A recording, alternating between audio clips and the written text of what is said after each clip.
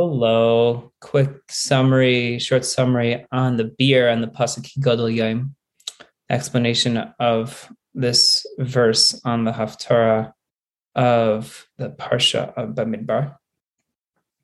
The whole idea of Gadol Yom, a great day, is understood by the whole idea that we say in the end of the Aleinu Pervei Adaita Hayom, that one should know today, that the idea of today, a day, is that really the nighttime and the daytime should be one entity, meaning to say that the night in the future time to come will illuminate just like the day, that there won't be any more concealment, just like the name of Elohim conceals the name of Hashem's tetragrammaton Yud Kei Vav Kei. When lost level, we won't have that concealment anymore. We'll have that full revelation of the night, of the daytime, even in the nighttime. That explains that on Shabbos specifically is called daytime. Even the Friday night meal is called Hayom, daytime. And then also on Shavuos, we also have that foretaste of the future. On Shabbos and on Shavuos, we have on the nights, we have this foretaste of the future of Lasted Level, and we'll have this complete illumination from this element of Kesser of Hashem's Pnimius, inner essence revealed, highest level. And this is the end of the summary of the beer. And now I'm going to pass off the baton to Rabbi Shmerling, who's going to give the summary on the next Maimer Veres Tichli La'ilam on the second column of the daf.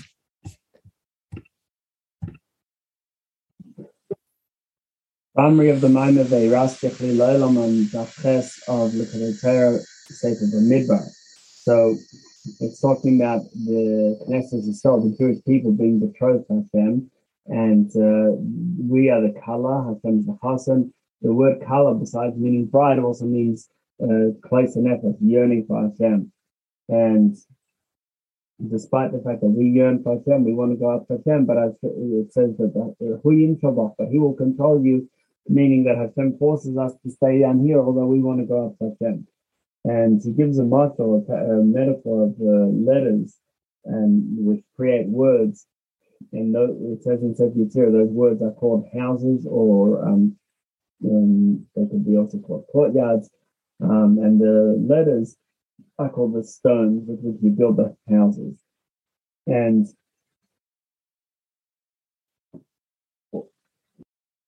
although the letters are just the vessel, the shell in which there is the content, but they also allow the content to pass on to someone else through words someone else can understand. Now, one type of color, one type of yearning is where the neshama is in a good state spiritually and it's able to elevate and cleave to Hashem. And through thinking deeply, meditating deeply about Hashem, is able to connect.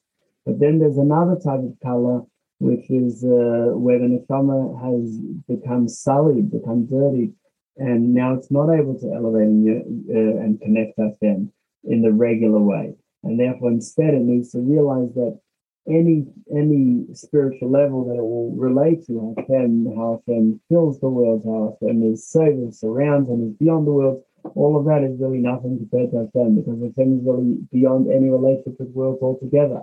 And when he thinks about that and really takes that in, that helps even when his neshama is in a low state, when it's been dirty. And because he's thinking about Hashem as he is so high, so that impact goes all the way down low.